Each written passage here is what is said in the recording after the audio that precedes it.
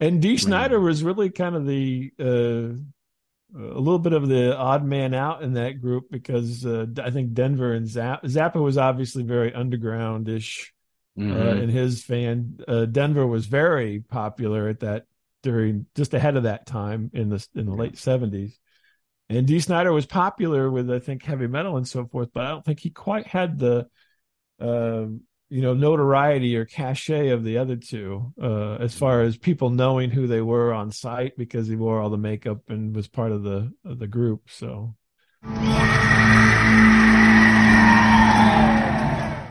Listen to the vibes. Welcome, everyone, to another episode of Listen to the Vibes. And I'm very privileged to have Mr. Bob Lament here with me. Now, if you're wondering, he is a cartoon character today. And maybe every day, maybe every day.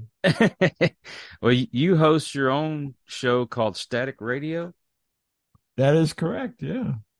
All right. And you're kind of like me. I don't get too prepared when I do my shows. I mean, I'm prepared, but I'm writing down questions. Just it's boring. I think it takes away from the conversation when you write down questions, and then half the time you're sitting there waiting for that pause to ask the next question, and then the person's probably already answered before you even ask. So Yeah, no, I like free flowing, no rehearsals. I mean, minimum prep and just kind of, let her rip. so tell us a little bit about the show. So, Static Radio is a show that I do with my co-host Miles Title. We've been doing it since January 1999. So we started doing the show after college. We got out of college, and I had an interest in. We had been on college radio, and Mm. but basically our career paths were not going to be in radio, and so we this I said, well, hey, I got this idea. Why don't we do this thing on the internet? Because it was fairly young at that point compared to now, and he's not quite as technologically savvy, and so I kind of set things up, and then every week we talk and tell stories, and we've been doing that every week since then. So it's been quite a lot longer than I figured. I figured we'd kind of get tired of it pretty quickly, but it we were doing it, basically for I guess like 5 years, and then Adam Curry decided to do some. Him and Dave Weiner decided to make podcasting a thing, and so then that kind of reinvigorated it at that point in about 2004, and we've been kind of carrying on since then. 1999. When I was a kid, I thought the year 2000 was so far away. And, 2000, I was going to turn 30. So, I mean, that's just Mhm. way, way off.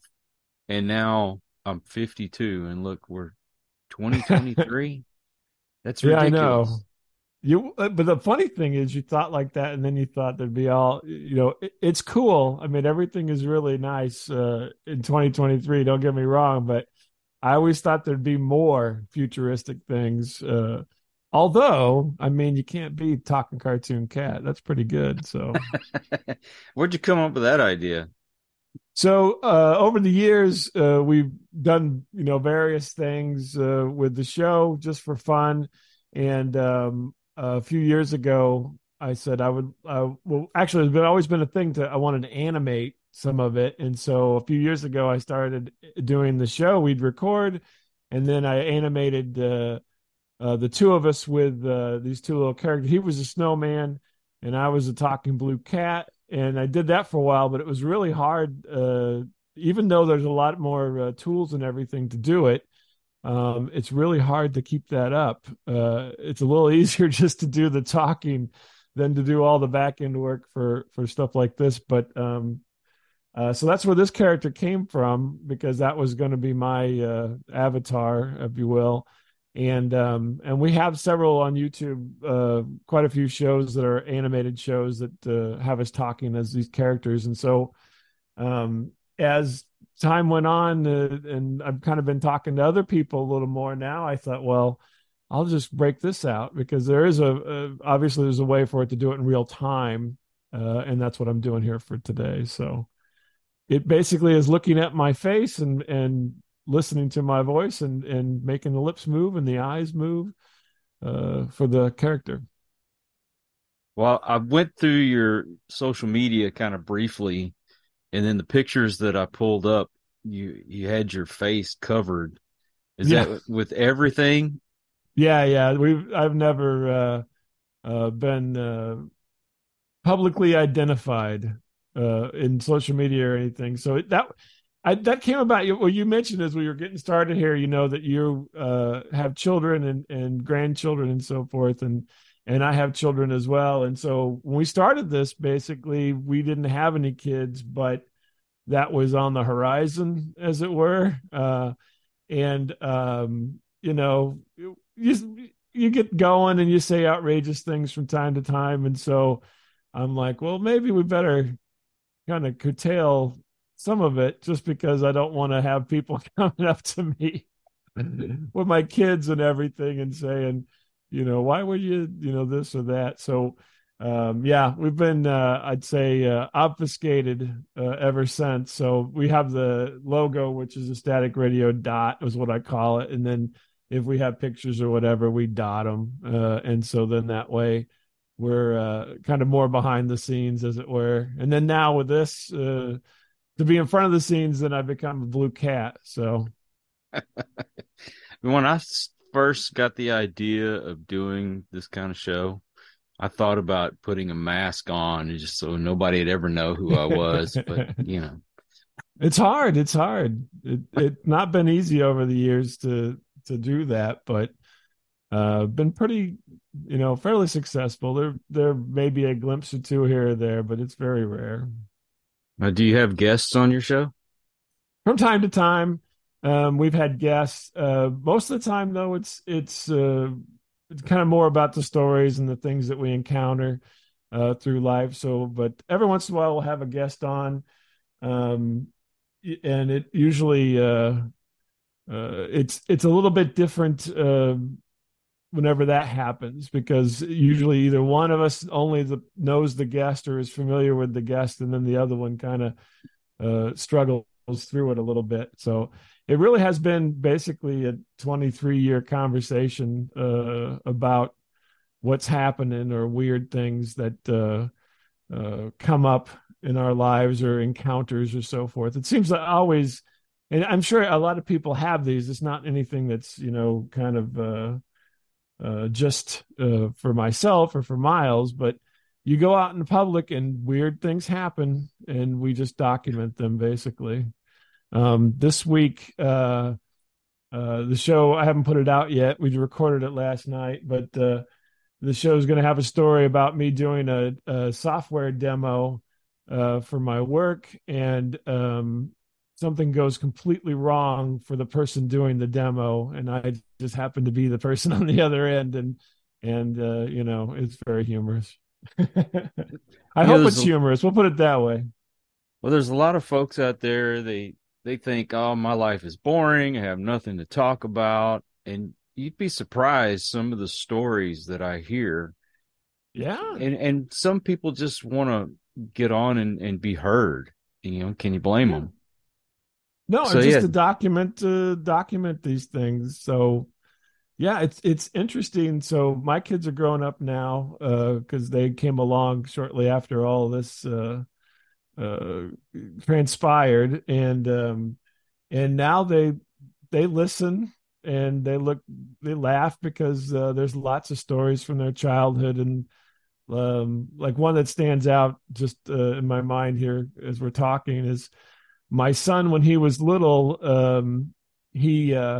I joked that he talked like Mario or a little Italian man. He'd be like, "Daddy, what are we doing?" And he'd always be inflecting like that. And so there's a whole story one week where I'm talking about how I'm communicating with this toddler who sounds like Mario, and stuff like that happens, and you remember it for a little while, but then this kind of solidifies the memory into your old age. And then they're so little, they don't even have a clue. They don't remember any of it. And so it gives them another reference point for when they were small. So a lot of stuff like that happened over the show.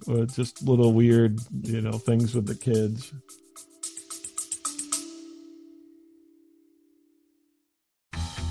I'm comedian David Race in Los Angeles. I host a celebrity-filled paranormal talk show like no other.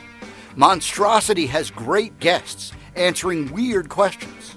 You won't believe the combo of celebrities and paranormal experts who've been on this show.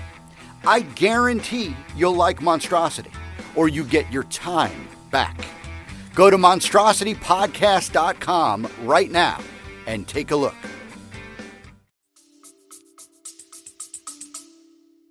Yeah, I'll watch when my kids were little, I'd watch them and notice them doing a lot of the same things that I did when I was a kid.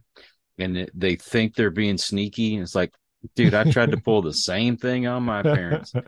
And now our youngest grandson is living here with us. And the things he does to try to keep from going to bed, I think is so hilarious. This has happened several times, but he'll get mad. And, most of the time he goes around and gives everybody a hug and a kiss and goes to bed. Mm. So last night he was so mad he wasn't going to give his grandma and grandpa a hug and kiss. He was just going to go to bed. So he gets in there and, he's this little almost 3-year-old brain is turning and he's like, oh, well, I can delay this a little longer. Grandma and grandpa need a hug and a kiss. Now I changed my mind. Right. And his mama's been going to school in the evening. So my wife and I take turns putting him to bed. Last night he said he wanted Pawpaw to put him to bed. So I'm in there and I'm sitting at the end of the bed waiting for him to go to sleep. Well, he had to have his little monster truck to sleep with. And of course he couldn't find it conveniently. And he just wouldn't stop about it. So ended up going to try to find this thing. Couldn't find it. I think he hid it just so we wouldn't find it. Because magically this morning he found it, but I ended up giving him a different truck. And why does he want to sleep with that truck? Hey, sometimes you just got to have something there that's substantial. So his newest thing is he stops and he goes, idea, Pawpaw. See, those are the kind of moments that you capture that at the time, obviously you talk about it and so forth, but you may lose that, in 5 years or later, but that's funny idea, like Eureka idea. I mean, that's something to hold on to. Right. Where in the world did he come up with that? I don't know. But, these things, if we don't document them, sometimes we forget about it. I forget a lot of the things my kids did, Exactly. There was, if you remember a long time ago, there was a song, I'm trying to remember the year now, but it was by Andre 3000 and it was Hey Ya, right? Hey, oh, okay. Yeah. Yeah. So that was a huge thing, and my daughter was little, and they go, they're saying shake it, shake it, shake, and shake it like a Polaroid picture, right? So she'd be singing along, but she would say, shake it like a bulldozer. I don't know why, but no irony whatsoever. She's singing, shake it, shake it like a bulldozer. She heard bulldozer and Polaroid picture and forever, now it's bulldozer for me, which it makes no sense. I don't know how you shake a bulldozer, but whatever. But that's the mind of a child at work. And you get those, like that idea thing you just mentioned. It's like they just come out of something and you don't know what, and you don't know why, but they're hilarious. And you capture that. And, as you go into the future, you'll have it to remember because of it, because you basically took a little bit more time to put it into a format that wasn't that instance, and then it kind of sticks with you a little bit better, I think. A lot of the things that they say, or even the little shows they watch on TV, I notice my kids they'll get annoyed with it, and I'm like, but you know what? One day you're gonna miss that. Yeah, And, really. I mean, I can't tell you how much Barney annoyed me, but that was something my kids watched, especially my daughter. And, I don't know what shows. I know one of them is Puppy Dog Pals that my grandson watches, and something else. And, my daughter's like, oh my God, I can't stand that. Yeah, I get that. But remember, number one, it's not meant for you. Right. It's meant for the kids. And number two, you're going to see everything change, and they get into something else, and you're going to miss those days. Right. Yeah, the kind of the carefreeness of it all. And I've got a little this is almost like this is a little aside, but it's also a story that I've never told. I don't even think my son even knows this, but growing up, there was a show called Gumball that was on I think Nickelodeon. I don't know if anybody remembers that, but it was a weird show where this oddly enough had a cat in it, and a talking cat, as well as some other people in a rainbow and that talked and all kinds of weird stuff. It was kind of more like a preteen kind of show, or just a little younger than that. But he liked to watch Gumball, and it's not that I really minded him watching Gumball. It was a little bit annoying. But I used to always make a big deal of, oh, you're watching Gumball again. I hate that show, right? But I didn't really, and so I kind of it was just part of a process to get him. I was kind of winding him up a little bit by doing that. I really didn't mind that much about the show, but to this day, he still thinks that I hate Gumball like tremendously. I can't stand Gumball, and every once in a while he'll throw something, like show a clip or send a clip or whatever of this Gumball show, just to to annoy me. But the reality was, when he was little, it wasn't that bad. I was just kind of winding him up. I was like, oh, that Gumball, because now this gets into our probably you remember this as well, but my dad, when he would get home from work, I'd be watching Gilligan's Island, and he hated Gilligan's Island. And so he would, oh, how can you watch that stupid show? And I always thought it was kind of funny. I don't know that he necessarily thought it was funny, but I always thought it was funny that he would go on and on about Gilligan's Island. And so, it got to the point where it was almost like this little thing that would happen, this little interaction that would happen. And so I was trying to kind of replicate that with my son with Gumball. But to this, I don't know. My dad's passed away, but I don't know if he was really mad about it or not. But he certainly seemed like it. And I thought, well, this would be kind of fun to do with my son. I got to pick something, and this was the show that I picked. But I really wasn't that. I really didn't care that much, but it just seemed like one that he was always watching, and I thought, well, I'll use this one to be my, kind of my show to wind him up a little bit every time he's watching it. I think the one show that really annoyed my parents that I watched, and it was, I think, a daily thing, was Welcome Back, Kotter. That's funny. My mom hated that show. She thought it was vulgar, and I thought it was funny. Back. Right. John Sebastian. Yep. Yeah. That's funny. Why? Because of the up your nose with a rubber hose? Yeah, she just thought, for some reason, thought that was vulgar. And, another thing she hated was that I liked Kiss. Oh, really? Like, one of my favorite bands is Kiss. All right. And I used to sneak around the little store behind us, and I would buy the bubblegum cards. Oh, now, okay. Wow. If you remember the bubblegum cards, you had a picture of them, like on stage or whatever. And then on the back was a piece of a puzzle. And so I got all of them to where I could make the puzzle. Oh, my gosh. You had a lot of Kiss cards. Oh, yeah. They were like 25 cents or something like that back then. Yeah. But I thought I'd hid them away, and she found them. and my mother threw them away. I mean, Oh my gosh. I was heartbroken. And now that same set is worth, I think, $60 or more. It's, Yeah. I think I'm probably might have spent $5 to $10 getting the whole set, and now it's worth 6 times that much, you know? Yeah. And she thought they were the devil for one, you know. Okay. She bought into the Knights and Satan Service KISS acronym, I guess. Yeah, you know, she Yeah. Bobby Boucher's mama, you know, that's the devil. That's But it funny. didn't deter me. I mean, I was diehard Kiss, and now my office, it's wall to wall Kiss.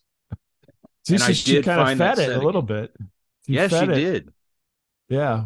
You got to be careful on that. If you get a little bit too much, you feed that. But not that it's bad. I think Kiss is great myself, and I remember those cards. I wish I had some myself, but um, yeah, that's funny that how that works though. I think a generation ago or more, our parents and so forth, it was they were a little more if they didn't like something, they were a little more vocal about it. And now you got to kind of hedge yourself a little bit, or else everybody digs in, and then it's worse than you thought. You know, I wasn't into it, but you remember Dungeons and Dragons. I think it's Oh gotten to yeah. be popular again. I don't know if you remember they made a after school special. And it was a movie Oh, about some kid Tom that was into. Hanks. Yes, yes. Yeah. And they I'm still actually in the thought, maze. yeah, they Yeah. actually thought playing this game would warp your mind where you actually Right. thought you were in it and you were gonna go kill somebody or something. Right. Exactly. You're gonna take your sword and go out and stab someone or whatnot. Yeah, poor Tom Hanks is strapped with that now. I've seen that pop up recently too. So Really? yeah, no, that little piece that they have an image of him and talk about that was like one of his first bigger uh movies, bigger situation. It was TV movie, but that was one of his bigger roles early on in his career. So it comes up every now and again anyway. But yeah, I'm stuck in the maze. He says something like that. You know, the whole censorship thing when we were kids, it backfired so bad. I Oh mean, yeah. well, let's take for instance, I think I might have been in high school or just graduated when Tipper Gore decided that they needed to put labels on records. Right. Parental advisory. Exactly. And so when I went to go buy an album, I looked for the sticker because I knew that was the one I really wanted. Yeah. Judas Priest probably sold more albums because of that sticker than anything else during their heyday there, because I think they were one of the first ones to get it, because they had an album I think came out right about the time that all that was happening. I vaguely remember. I can't remember the name of the album, but the album artwork has the guy holding the razor blade, and the razor Mm-hmm. blade says Judas Priest, and then it's the name of the album. British I can't Steel. remember. British Steel. There you go. I think that one came out very, very similar to that. And I remember that image with the sticker up in the corner, parental advisory. Yeah, they thought Twisted Sister was gonna cause us to go crazy or something. Right. Or I think Warrant was one of them they were targeting, Oh, sure. and I don't remember who else, but or I know Ozzy. Ozzy was one of them, Oh, yeah. He's been in the middle of all that stuff. and Poor ACDC. Ozzy. Sharon. There's You my Ozzy can't impersonation. you can't understand him unless he's singing. Yeah. Exactly.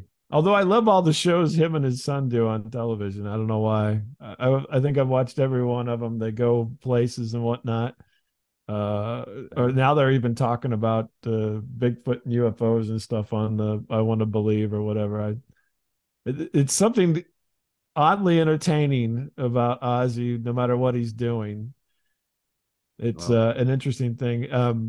On that, I just remembered, because those all came out and so forth. But there was a movie, I think it was called The Decline of Western Civilization or something like that. It was a heavy metal movie way back in the late 80s.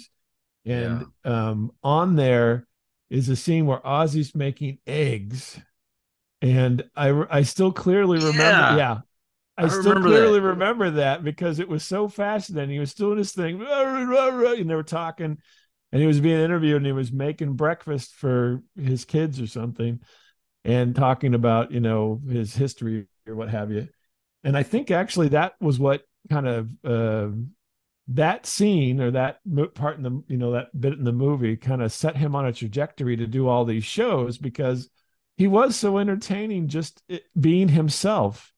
He was such a character, you know, beyond all of the, you know, kind of, but beyond all the kind of nature of being in a concert and so forth, where there's a lot of layers of pyrotechnics and whatever. Just him making breakfast was mesmerizing. It was weird. Yeah. And you remember the three guys that went before Congress to advocate against the whole censorship? Frank Zappa. Zappa, Dee Snider, and John Denver. Three I unlikely. don't remember Denver. I don't remember Denver at all. Yes, John Denver was there too. Can you believe it? I remember Dee Snider and Frank Zappa. Frank Zappa was, for me, was the kind of the front runner. If you talk about that subject, I always think of Frank Zappa. You know, because we listened to, you know, Joe's Garage and Shake Your Booty and all that kind of stuff. And I just remember him during that time period. But John Denver, totally forgot. Yep. You would not think those three would line up together, but yeah, they did. And Dee Snider was really kind of the a little bit of the odd man out in that group because I think Denver and Zappa was obviously very undergroundish in his fan. Denver was very popular at that during just ahead of that time in the late 70s. And Dee Snider was popular with, I think, heavy metal and so forth, but I don't think he quite had the you know, notoriety or cachet of the other two, as far as people knowing who they were on site because he wore all the makeup and was part of the group. So, yeah. Well, I mean, they started, I believe, in about the mid to late 70s, and it took them to 84 before they finally got popular. Yeah. I had JJ French on the show. Oh, really? Yeah. Fantastic. I'm gonna tell you what, Dee Snider and JJ French, very intelligent guys. You wouldn't expect it, but very intelligent. Well, I think everybody always gets whenever you like look at metal bands and so forth. I mean, a lot of those people are very talented musicians beyond heavy metal. It's not just, you know, three chords kind of people. You know, they've got a lot of training in other types of music and so forth. It just so happened that at that point in time, that's what was, you know, everybody was going in that direction and it was interesting and people liked to do it and it caught their, you know, imagination. So, but yeah, it's wild whenever you kind of get past some of the, you know, propaganda of the media, putting everybody into the you know, bad boy or bad girl image areas and find out that, you know, they're really quite accomplished musicians beyond, you know, what they have, you know, what they do on their tours and so forth. It's kind of fascinating. Zappa was a very experimental musician and did a lot of experimental music. But people don't know him for that. Nowadays, I don't even know what they know him for. Probably Valley Girl. I don't know. The later generation, that's probably all they remember. But that tell you was what, so popular. Yeah, I think he's one of the greatest musicians there ever was.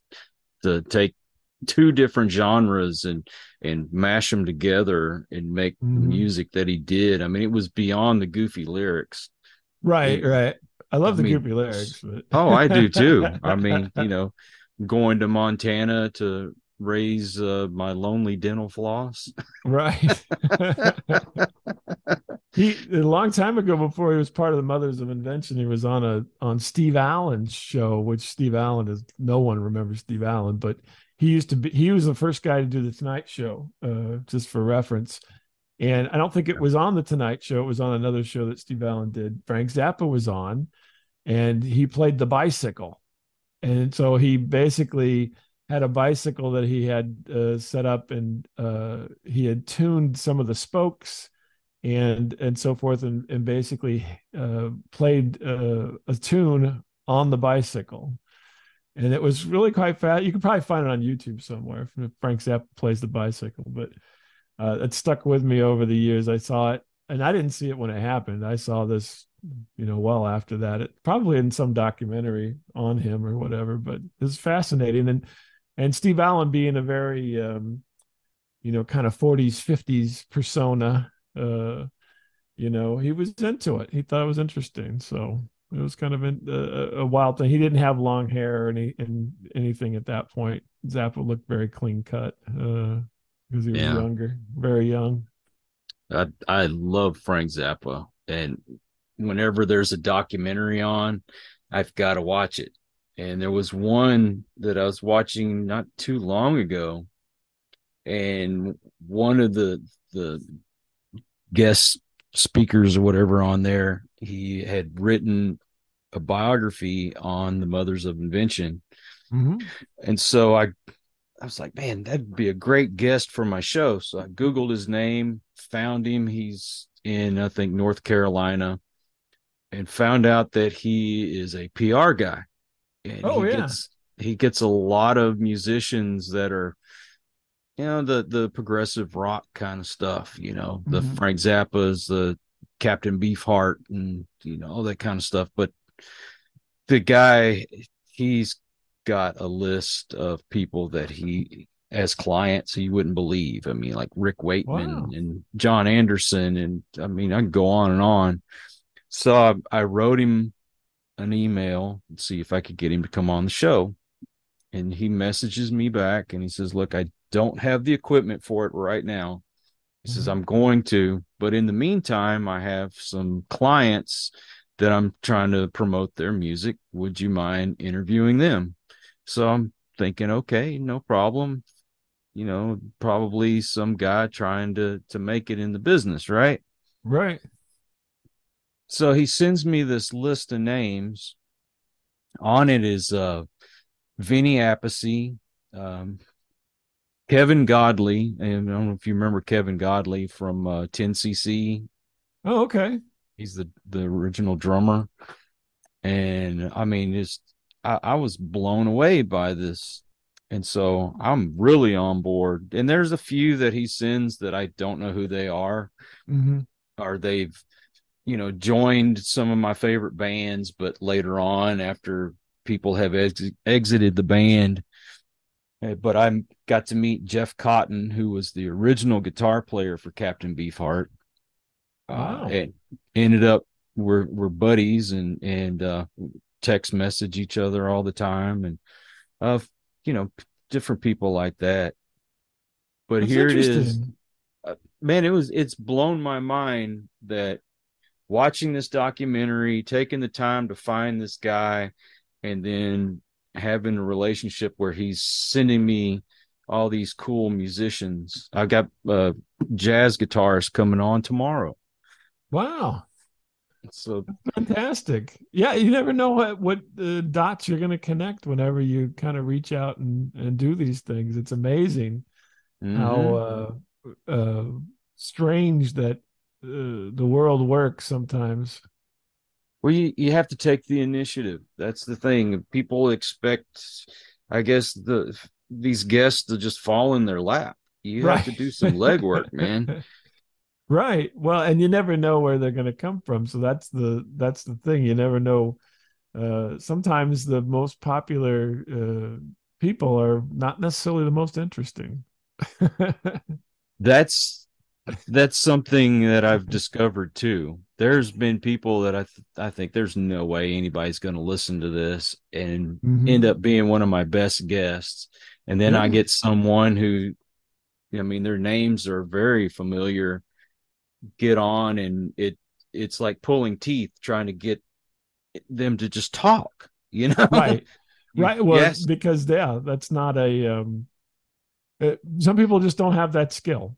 I mean, Right. conversation is a skill. There's a person that I've worked with, and he's actually a doctor, and he's like, uh, we have his house. He has a bunch of kids. He said, in his house we have conversation time, and he teaches his kids the art of conversation, Mm-hmm. and they talk to each other. And I thought it was. I was at the dinner with him, and I thought it was so fascinating because he's like, yeah, I like to teach my kids the art of conversation. And I thought, well, I was younger at the time, and I'm like, what are you talking about? It's so strange, but it's true. It is a skill that you have to pick up on. It's not something that you're going to be, unless you are, people, some people have, the gift of gab or whatever, but the art of picking up on conversation is something that actually can be developed. So Mm-hmm. but you have to do it. And so he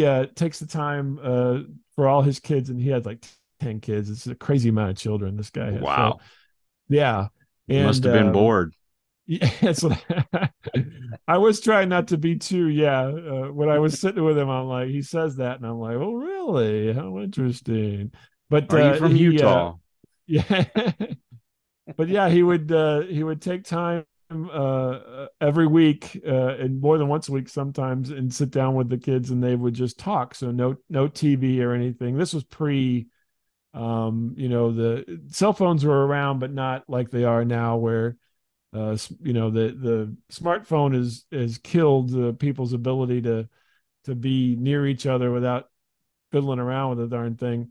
Oh yeah. But old cell phones, where you play Snake or something, and that really wasn't quite that interesting. So, um, but I thought that was interesting when I was younger, and I think that there is something to it, and it's something that's not talked about too much. I mean, people don't talk about it all that much. I mean, they do it in different ways. He was obviously kind of a scholarly fellow, and so he kind of took an initiative that was more direct. Other people like Miles, my friend Miles, his family always plays cards, and so that's the point of conversation is you play cards and all these different card games that they play, and then that's where that ensues because you're playing the game, but it's not such a focused game that you can't do something else. And so you're all sitting Right. there playing cards. And then as part of playing cards, then you talk about whatever's happening. And I think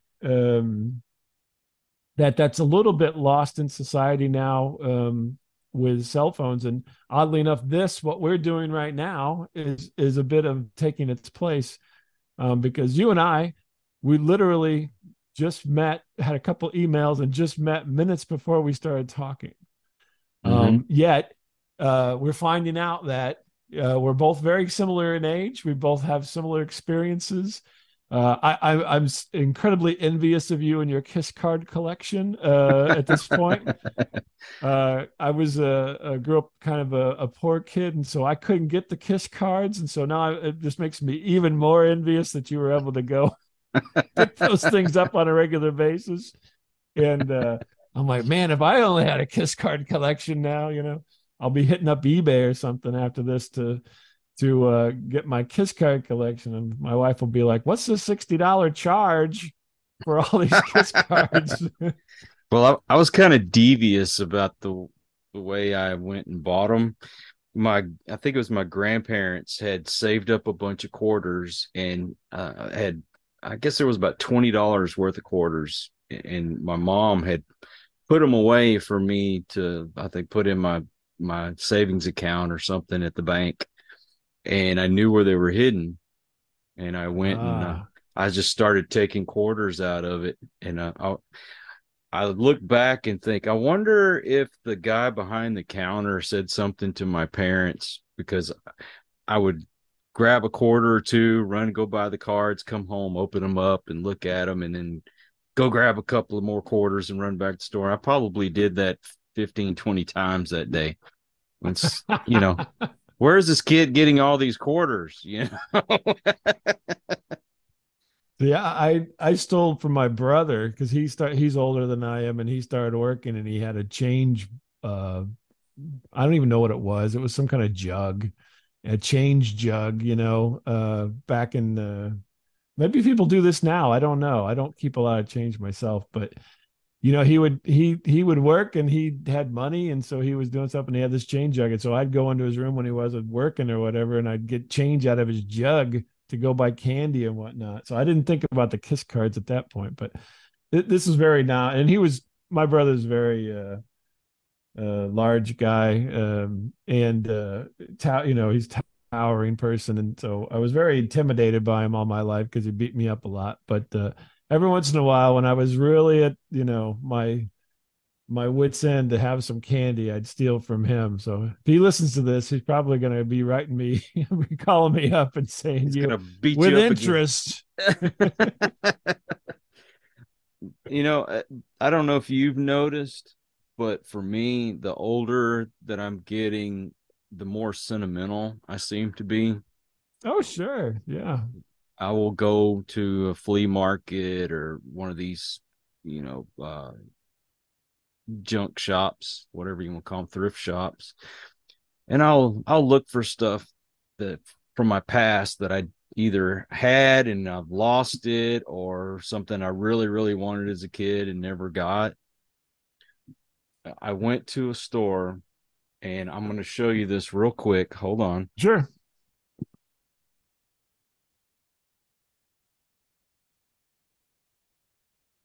All right. I didn't have this as a kid, and I wanted it so badly. And now I'm the proud owner of the $6 million man space rocket. And the space rocket, yeah. And you open it up, and it's a surgery table. Oh, really? It opens up. I didn't remember that. The surgery table part. I remember the space rocket. I recognized the image there. Yeah. So have you done anything like that?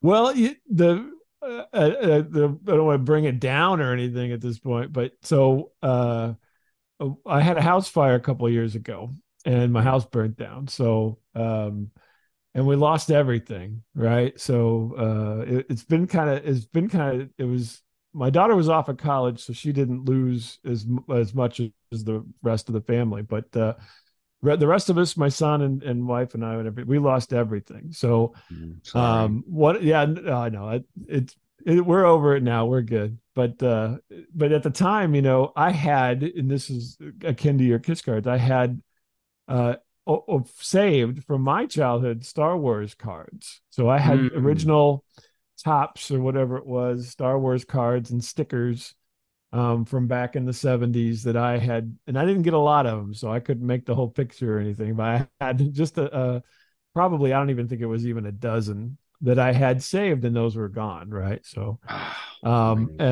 because everything got lost. But the weird thing is, I certainly am nostalgic and love to talk about it, but that experience has kind of ruined anything for me in the kind of collectibles department, because of that, I'm like, I don't know if I want to accumulate things again just to have them all be gone, because it literally was within a matter of hour, so but I don't want to be too sad a story there, but it was quite a shock to the system. And so I've kind of lost a little bit. I lost all of that kind of want. I like to look at it, like seeing you with that right now, with the Steve. I remember it. My neighbor had that action figure, and we would, I would go over and look through the eye, and we do the do a whole thing, and all those memories. I love all those memories and so forth, but I've kind of lost the taste for the memorabilia aspect of it because of the situation. And the weird thing is, my son, who's very young, he's just in college now, he lost it as well. He used to have Nintendo collection. So I had a Oh, wow. Nintendo, the original Nintendo, with the light gun and everything that I had as a kid. I still had it, and I gave it to him. He played it, and then he had the Wii, and so the Switch and so forth. We lost all that, and he had a collection of Nintendo things. Was kind of his thing, which is funny because he talked like Mario, because there's no connection there other than get to the eye now. But he had the GameCube and all this other stuff that was even before his time, that we kind of collected together over going to different garage sales and different places, resale shops and whatever. But yeah, he kind of lost that urge as well. It's a weird, I would have never thought it, because like I mentioned, I didn't grow up with a lot of expendable income. And so I always wanted a lot of different things, but that experience kind of wiped that out. And I think it's just because, at any moment, because literally we went to dinner and we came home and the house was burning down, and Man. we drove up on it, and it was all happening. And so yeah, it was a weird experience. And so now I don't know if I have in my back of my head where I dread that happening again, and so I don't want to accumulate, or what the deal is, but I kind of got that. But I do love to talk about the stories and remember all the different stuff that's out there, and look at it. I'll look online, and I even follow certain things that show all that stuff, like old 70s catalog, 80s catalog pages with the toys and everything. I still love to look at all of it, but I don't have that desire to necessarily have it myself per se. So yeah, it's weird. It's a weird happenstance. But if you would have asked me this 5 years ago, I'd be like, yeah, heck yeah, I want to have that. But Oh man. Part of me, it's because I missed my childhood, and part of it is I want to have something to pass on to my kids and my grandkids. The Star Wars stuff, I was just old enough to go out and mow yards when Star Wars came out. yeah, And so I would go and mow the neighbor's yard so I'd get enough money to go buy an action figure. And I had so many of those Star Wars toys. And like for Christmas, my mom got me the Darth Vader carrying case. And Oh wow. I filled that thing. I could have filled that thing up probably 2 or 3 times with all that stuff that I saved up for. And then sometimes I would save up to get a spaceship or what have you. And I accumulated so many Star Wars things, and I left it at the house. And when I moved away, my mom got rid of all of it. And I think I could have retired with as much stuff that I had. Yeah. Well, but that's moms. They got to make room for whatever, whatever thing that was happening after you left. I had a story. So I used to work at McDonald's when I was really young. And I had all the Happy Meal toys. So at the time, the big thing was the Stompers, which was 4x4 trucks.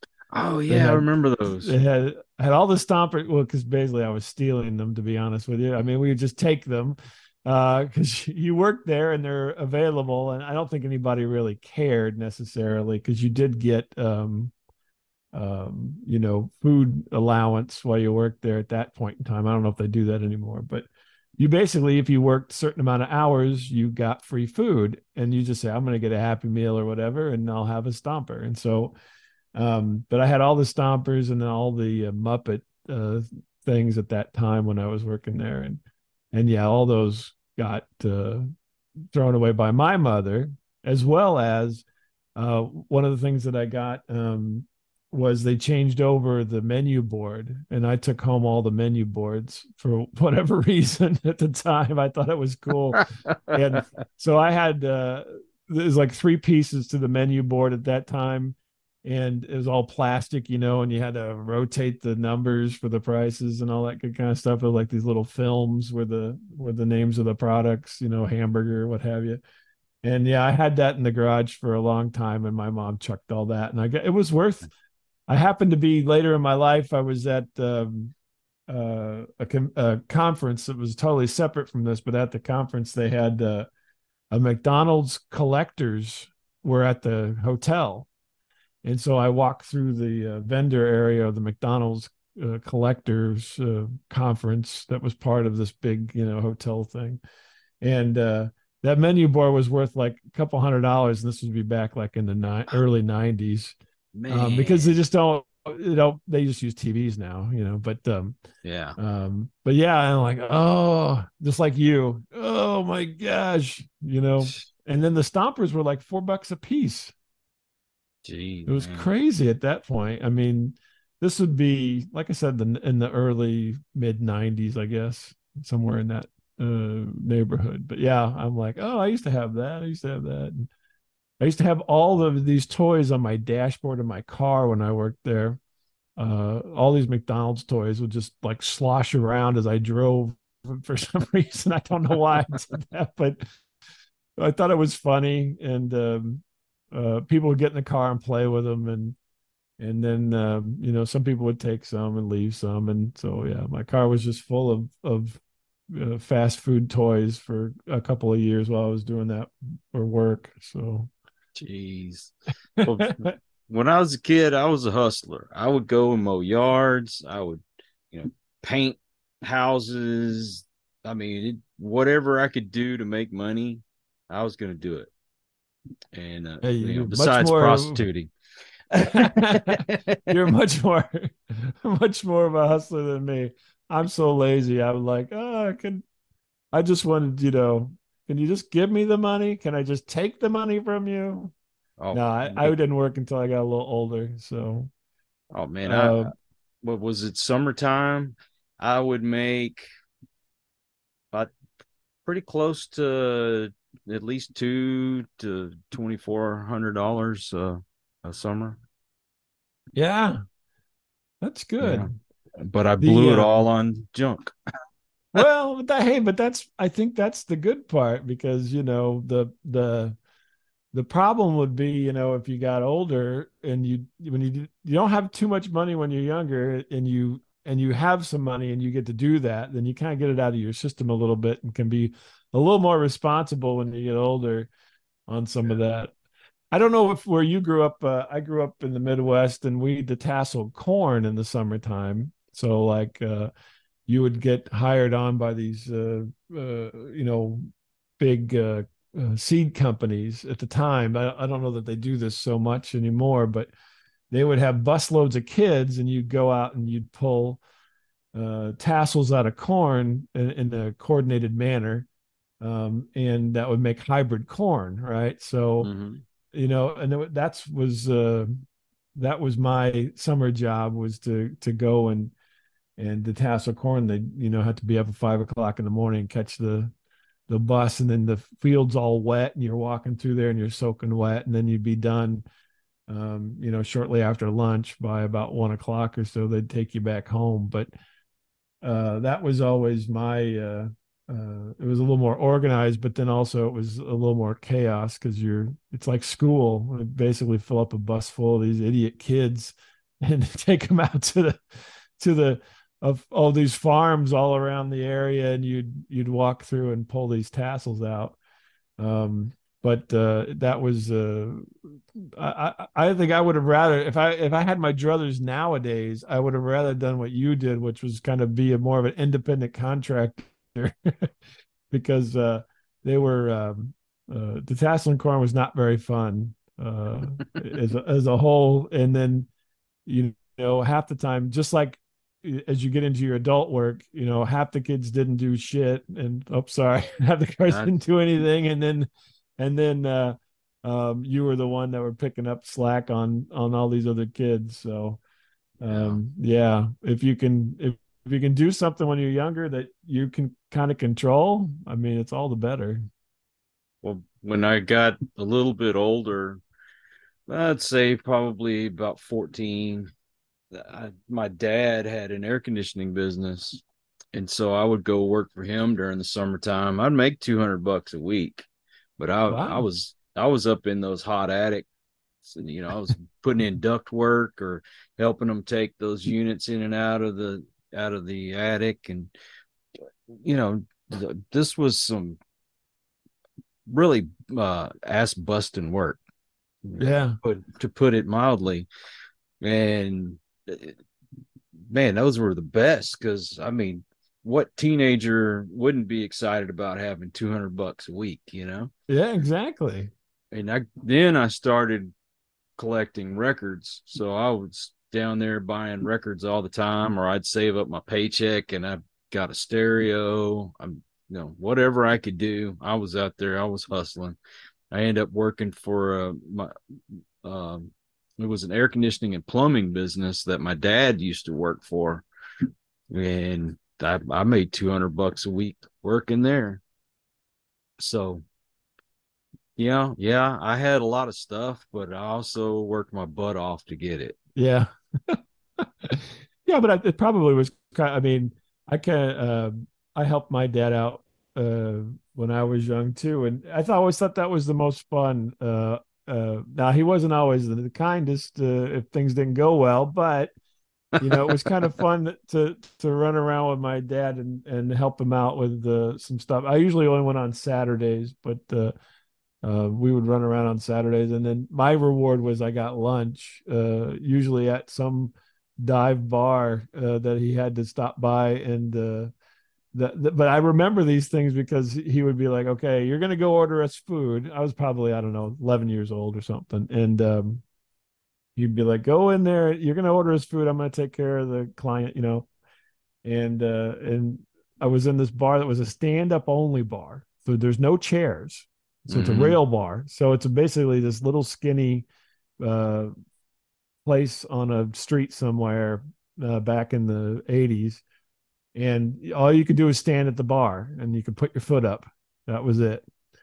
And but they made lunch, and so all these guys would come in for lunch, and some guys were there all day, but but it was a great experience, and the lady who worked there was real nice, and she, what are you guys having today? And I'd order lunch for us, and we have our lunch there at this bar.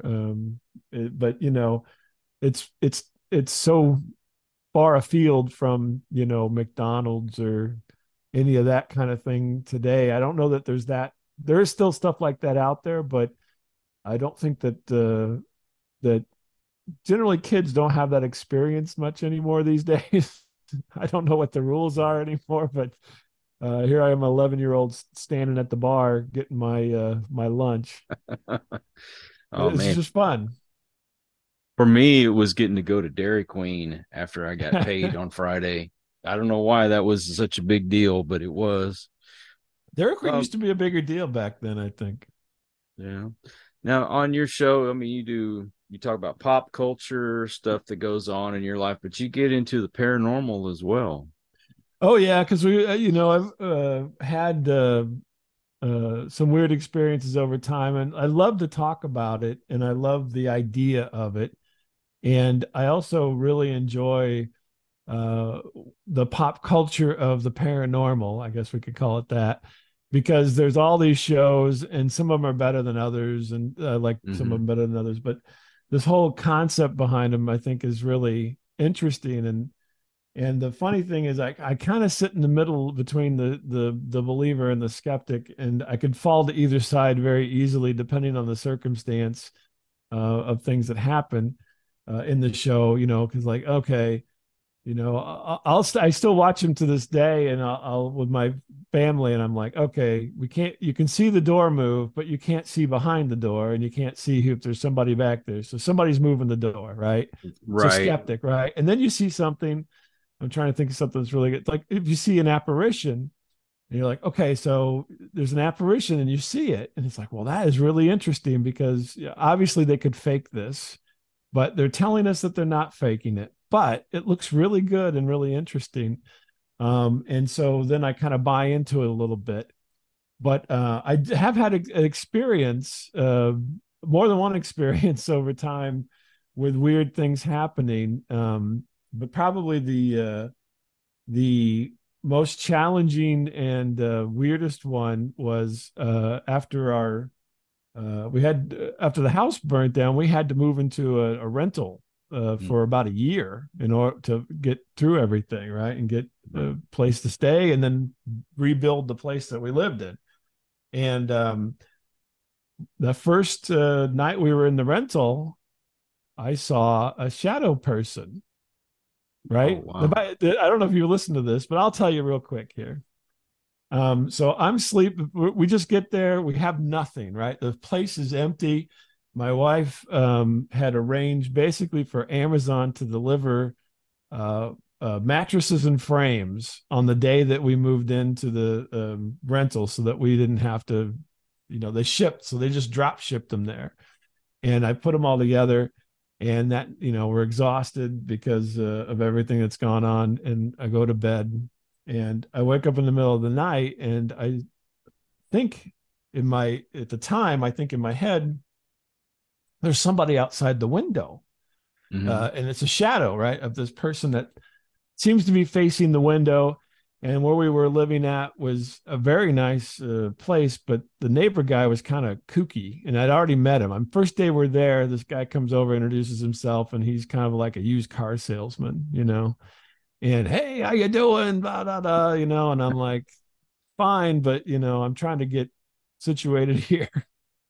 Right. We've been through a lot, and I don't want to buy a car from you. I don't know what you're trying to sell me at this point, but it was a little bit. He was a little bit ham-fisted in his approach to the neighbor. So I thought, is this guy looking in the window? Because they had blinds, so you could just Right. So I didn't think much of it. We're exhausted. I fall back asleep, and then the next day, I tell my wife, I said, I think there was somebody outside the window last night. She's all mad at me because I didn't wake her up. Why didn't you wake me up? There's somebody outside the window. I'm like, well, they didn't seem to be doing anything. And I was really tired. And so she was all mad at me. So the next night, my son comes to me and he says, Dad, a shadow came into my room last night and tried to grab my leg. What? Yeah. So he was in another room and he stayed up. He was, staying up, and we got him a video game just to give him something to do, Switch. And because there's nothing else in the house. So we didn't have a couch or anything, and TV or whatnot. So we had gotten him a Switch that delivered as well, so that he would have something to do. And he's like, yeah, I was laying in my room, right? He has bed, playing his game, and this thing kind of just moved into the room, and then it kind of came at me, and it acted like it was like it grabbed my leg, and I basically ran through it and went out into the other room. And he spent the rest of the night, I think, out in the living room, basically with no furniture or anything, because he didn't want to bother us. I don't know why, but I'm like, well, just come bother me. So I'd have been screaming, hey, somebody get in here. So yeah, and everything had happened, and so everybody's all discombobulated, and so he tells me this. I'm like, and so now I have to make a decision, right? This is one of those fatherly decisions. So we're stuck here, right, for at least 6 months or more, right? Right. Because of our situation. There's no place else to go. We're lucky we're here. It's one of those kind of things. We had lived in a hotel for about 3 weeks or whatever to get to this point, right? And so I'm like, oh, I'm sure that was nothing. You're just tired. And in the back of my mind, I'm screaming, oh my gosh, this thing that I saw the other night is wandering around this house. And so, yeah, so we had to stay there. So I had to kind of keep it up. And because I didn't want him to be freaking out, because we've already had all this other stuff happen. So he had a couple of other encounters. I did not after that point, where he saw the thing walking through the kitchen, like a person, but a shadow, Mm-hmm. no person. And like out, like it was set up to where the kitchen would go to like a laundry room, and then the laundry room would go to the garage, so it was kind of in that area. And he told me about it, and I'm like, I'm sure it's okay, and but tell me if anything else happens, but I'm sure there's nothing to it. You just, we've been through a lot. And but then we've been there for a while, and we got a dog because we had animals prior that all passed away. And we had play with the dog, so the basement was completely unfinished and empty. And so we would go downstairs and throw a tennis ball around for the dog to chase, and the dog would not go in one corner of the basement ever, not to get the ball. It just avoided, but it would run everywhere. But if the ball ended up in that corner of the basement, it wouldn't even try to get it. After chasing this ball all over the place, it would not go into that spot. And there was nothing there. I mean, it was literally just a concrete basement. No, like, it wasn't like the furnace was over there, or the water heater or anything like that. Nothing in this corner. But this dog would not go in that corner. And so we just assumed that whatever it was lived in that corner at that point. We just avoided. It's possible. Very possible. But anyway, that's one of the weirder encounters. And it was with basically a shadow. It was weird. And I've never been able to, now nobody else saw it besides my son and I. And, my wife you hear things in the basement, like bumps and things.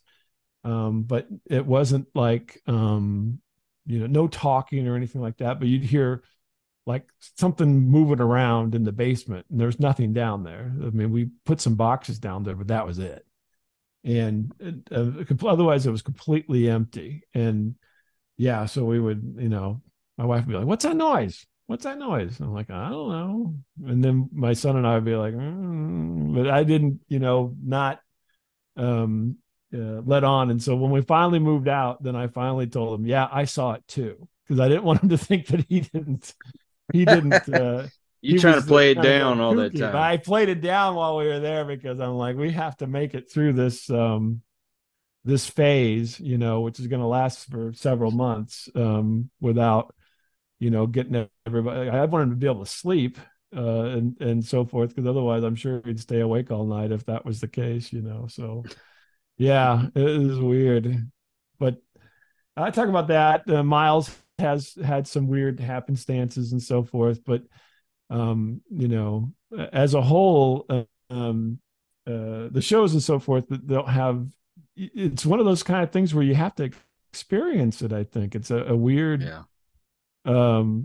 situation where if you don't fall, into that situation, you can't quite comprehend everything. So it's just a weird situation. But yeah, overall, I think a lot of the shows are kind of faking it and so forth. But yeah, there is. I'm a paranormal investigator myself, and I got into when I started doing that, there was something else that I just felt like I needed to do, and that's why I started doing a podcast on it. Mm-hmm. And I've got to meet so many of those guys that are on the shows, and we've talked about that, and most of them that I talked to, they said that they would walk away if they were going to start faking evidence, because it takes away from what we're trying to do. I would hope so. I want to believe them, but sometimes it's hard whenever you're looking at it. You're like, okay, well, we need that other angle, we need to know what's behind the door. Well, I mean, when you do paranormal investigations, most of the time you're sitting in the dark talking to yourself. Mm-hmm. Okay. For some of these shows that they go out, and every place they go to is just filled with all this paranormal activity, it's just not feasible. Right. Yeah. I mean, you're lucky if you get one or two things to happen in the same area that's haunted, but to have, 30, 40 different things happening, it just doesn't happen.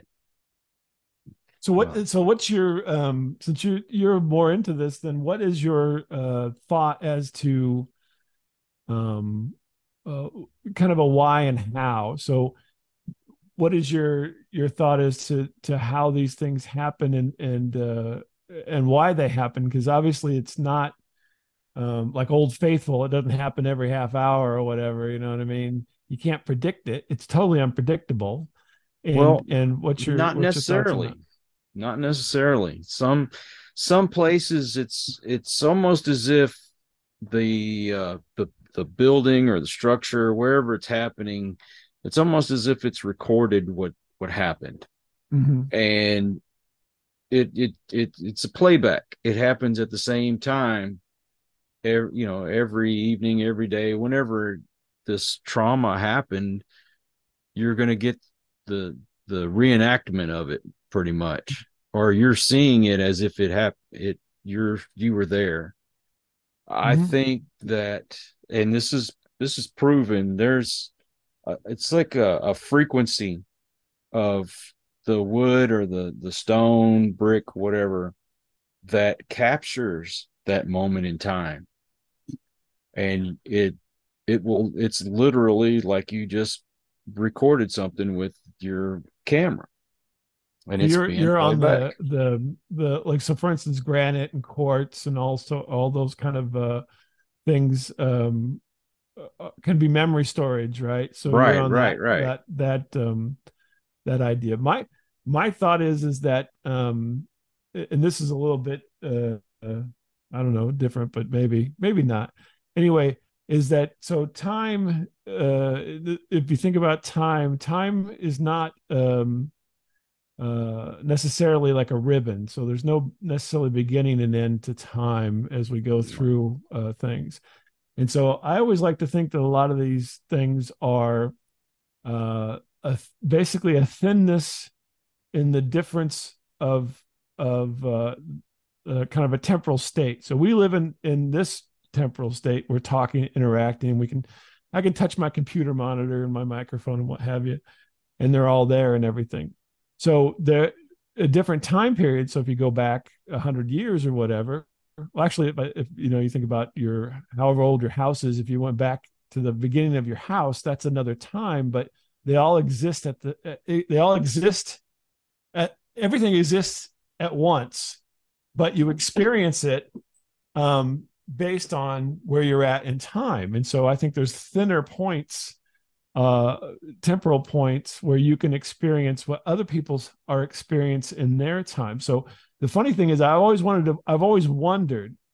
So let's say this would be an experiment. I don't know if anybody's done this, but you go to the same place and you're looking for these for anomalies, right?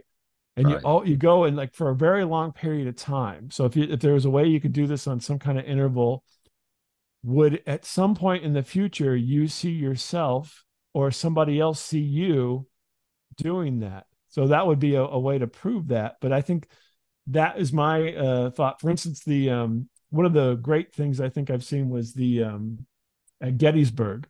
So Gettysburg, there's this footage of basically Civil War soldiers that are like somewhat transparent going across this field. Right. I don't know that it's faked or not, but I've seen it several times, and it's really compelling to see. So if you take it that no one's playing tricks on you, and that was real, I mean, that's kind of part of the basis of this, is that so these guys are there at that time during the Battle of Gettysburg, and they're walking there, and you happen to be there at the time when the veil is at its thinnest, and you're seeing what's happening. Yeah. Because that is to me that in my mind that makes a lot of sense because of just the nature of things. Now, it could also just be because I've worked with Photoshop and all these things where you have layers and you can always peel back the layer of things. Right. But but I think that time is layered, and sometimes you can see that, and that's what these are. And then also that kind of explains to me, at least, to where it's not as regular as maybe it could be, because those temporal points can change because it's fluid, right? Right. And so then it would change as opposed to always be the same. And this could be anywhere. Um, so that way, one person has this experience, another person has that experience at the exact same place, or even different places, and that would kind of explain some of that. But anyway, that's getting into all that kind of stuff. But I just was curious, since you've been doing this more than me, Well, what your thoughts were too. What you just said is kind of similar to what my theory is of these other occurrences, not the ones that you see the same thing over and over again. These random spirits or whatever you're seeing. Once again, it's proven that we live on a certain vibration or a certain frequency. Everything, all the molecules, atoms, everything is at a certain frequency. So if you were able to change, say, the frequency of my microphone, you would see something totally different. Yeah. With that, I believe that's why there's different dimensions, and these different dimensions are all going on at the same time. So if there is a sudden change in that frequency, then you're seeing somebody from a different dimension, not necessarily a ghost. A ghost, yeah. Right. Now, I'm not saying that there's not ghosts out there. I do believe that there are, but I just think some of the experiences we have we're seeing another dimension. But yeah, that's the hard part about all that, is it's not like you work in a lot of non-definitives, so you can't say. The other thing on those shows I always think is kind of funny is they're always attributing it to something. They read something and then they attribute it to that person or whatever immediately. I know for a show you have to build the story, right? So that makes it good for the story to say, Joe whoever lived here and died here, and so therefore that was Joe's ghost. But there's obviously no definitive way to say that for sure was Joe's ghost, because you can't take a sample or anything. No. And and a lot of times it's very it's not very defined what you see, so you can't see necessarily facial features totally all the time, and you can't necessarily, like, they always wore like a necklace or something and that shows up or something like that. But I find that interesting because they always build the story off of exactly what they just researched, and so it's like, oh well, that's convenient, but is it really what happened? But I understand story. To get a cohesive story, you need to do things like that, because for the viewer, that's what the viewer wants. They want to have some semblance of something that's cohesive, right? They don't want just fragments or anything, because like you said, most of the time you spend, and I'm sure all these shows spend hours and hours sitting in the dark with nothing happening, and then they do that for a week, and then out of that week they put together an hour show, along with going to all these other people and doing interviews and all that kind of stuff. So it's interesting though. I really hope that at some point in my lifetime that we get something that's more conclusive happen. You're going to see it soon. Think so? Yes, because I happen to know a couple of guys that were on Ghost Hunters that have a new show that'll be coming out soon, and they have some equipment that's going to give you definitive proof. Oh, that'd be cool. Actually, they've already used it. They've already used it on TV, but I think you're going to see more of it. So, oh, cool. I'm anxious. But yeah, like you say, they're there for sometimes several days, sometimes several weeks, and Mm-hmm. you'll get clips from different evenings. But even then, as much evidence as they pull up on television, I don't care if you've been there a month, you're not going to get as much evidence as some of these guys get. Right. Yeah. It's kind of ridiculous. I'm always now. I think Dude, bro, dude. Right. that was what I was going to get to. They always get somebody always gets touched, right? And I believe that you can get touched. I think that can happen, but I think that's kind of the go-to when things aren't going very well. Oh, something touched my shoulder. You know what I mean? Because it seems like whenever the episode kind of has a little bit of a lull, then all of a sudden somebody gets touched, and it's like, now if they get scratched or something, then you got something there that you can think about a little bit more. Yeah. But a lot of times it's like somebody touched my shoulder, but there's no discernible, it's like, you touching their shoulder. It's not like they gouge them or something or anything like that. So yeah, but there's some that I like better. To be honest with you, a lot of times the ones that, like you mentioned, Ghost Hunters, and that's the I'm trying to blanking on his name, but the guy who used the Roto-Rooter guy, right? He used to be a Roto-Rooter guy. Yeah, I like their show because sometimes nothing happens. I mean, well, they're more honest happens, about but not it. a lot. Yeah, and they try to debunk everything, not automatically say, right. "Oh, that was a ghost." Oh, did you hear that noise? It's got to be a ghost. No, sometimes something is. How many times have you leaned a broom or something up against the wall, and after a while, it just kind of slides over and falls down? That stuff happens. Sure, but that's.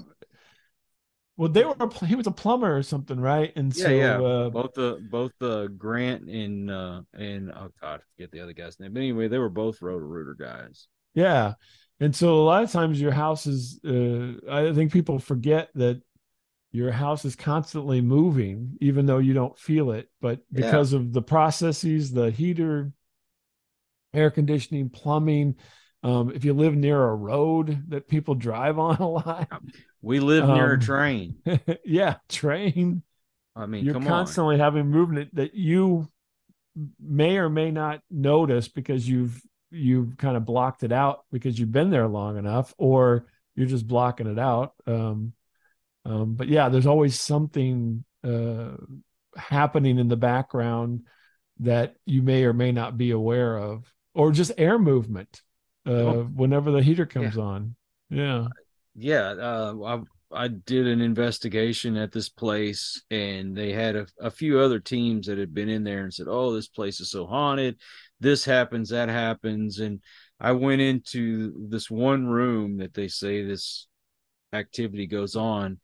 When the air conditioning would turn on and then shut off, the tiles in the ceiling would raise and lower. That's right. They click. It's pressure. I mean, it is air pressure. They said, "Oh, we had you could hear a chair rolling across the top floor, and you go up there. They have a fax machine, and at a certain time every night, it resets itself. Oh. So you hear the rollers and stuff in those copier fax machines. That's what was going on. I thought it was funny. They would say, "Oh yeah, about 2:00 in the morning every night, you start hearing voices." There's a freaking bar, not even a block down the road. What time does a bar usually close? 2:00. 2:00 in the morning. And you got people out there that drank too much and they're a little boisterous, and you're going to hear their voices. Yeah. So there's explanations for a lot of this stuff. Back a long time ago, Blair Witch. You remember the Blair Witch movie? So the Blair Witch movie had come out, and I went to the movies to see it, and we were watching it, and it was pretty cool at the time. Obviously there's been a bazillion of those kind of found footage things since then, but when Blair Witch came out, it was kind of its own entity for a little while, and we're in the theater, and it's not too packed. I can't remember. It's probably a matinee or something because I'm a cheapskate, so I'm always trying to save a buck. But they watching the movie, all of a sudden you hear click, click, click, click, click, click, right inside the theater, and it's not part of the movie. Like, what was that? because it's all kind of moody and everything. And then a little bit later, click, click, click, click. Turns out the drop ceiling in the theater, whenever the air would kick on, it Oh would yeah. basically it would raise all these ceiling tiles in sequence, and it was just going. And it was just the weirdest experience because you're so in the mood, right? When we're watching that movie, and when the first few times it happens, you're like, "Oh my gosh, what's that?" It's right here with us. When before I moved up here to Austin, we lived in LaPorte, Texas. And in the place that I lived in, it was haunted. And I'm telling you, there was stuff that happened in there that it wasn't movement, it wasn't things like that. This was actual paranormal activity. I had a lazy boy chair that would be turned upside down in the morning. And Like it's all the way upside down, all the way upside down. Those things are not light. No, exactly. I got a grandfather clock from my grandfather when he passed away, and it would be laid over on its side. And if that thing's going to fall over and crash, you're going to hear it. Okay. Well, that and it would fall apart. Exactly. But this thing would grandfather clocks are not durable. You can't just push them end to end and expect things to stay together. Right. Yeah. But there was one evening, and I was sitting in my room, and the room and the bathroom were pretty much the same room. The only thing that was separated was the toilet and the shower, but the sink and everything was pretty much in the room. Mm-hmm. So I had a linen closet, and all of a sudden I started hearing it kind of move, and then all of a sudden it just started going like this, and I'm like, "Whoa, what the heck?" And I've got to, research this. What's going on? And I'm a little shaken too, because this was unexpected. Mm-hmm. And so I get up and thinking I'm going to find this freaking ghost in the linen closet. No, my damn cat had gotten in there somehow and was scratching. Oh, no. Yeah. Was hitting the door at the same time. I'm like, well, there's my paranormal activity right there. Yeah. Cats love to do that. I don't know why. They beat on doors, make lots of noise.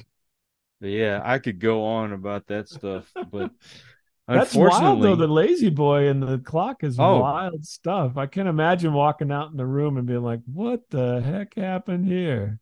I could tell you story after story after story. But unfortunately, we have come to the end of the show. So before we go, if somebody wants to catch your show, where would they find it? Sure, they can find it at staticradio.com.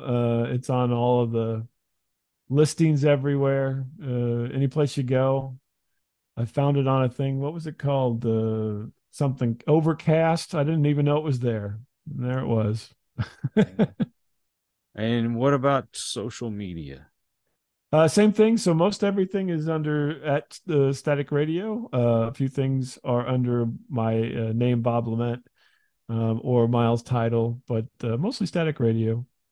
If you want to go to, Facebook or Instagram or one of the Twitter, one of the major ones, every once in a while they come out and become popular and we don't catch it in time. So I think on TikTok we're like Static Radio 3 or something like that. But most of the other ones, Static Radio. Well, I'll make it easy for our audience. I'll put the links in the description. So, but Bob, thank you so much for spending some time with me today. I really enjoyed this talk. Yeah, it was fantastic. We're the art of conversation here today. I think the audience enjoys that more than just the regular, answer this question for me. I enjoy doing it this way anyhow. Yeah. Thanks for having me. Oh, of course, man. Anytime. We'll have to do this again in the future. Sure. I've got a bazillion more stories, and I want to hear more about your haunted house. I can tell you that. So, would love to share that. I love to talk. But I also want to thank all of you guys out there. If you are new to the channel, please come back, despite what you heard today. No, I'm kidding. Hit that subscribe button. For my regulars out there, I appreciate y'all because you make it possible for me to do this. So until the next one, everyone, please take care. Be kind to one another. God bless and peace. We hope you enjoyed this episode of Listen to the Vibes. You can catch us on Buzzsprout or wherever you listen to your favourite podcasts. And on YouTube. Follow us on Facebook at The Vibes Broadcast Network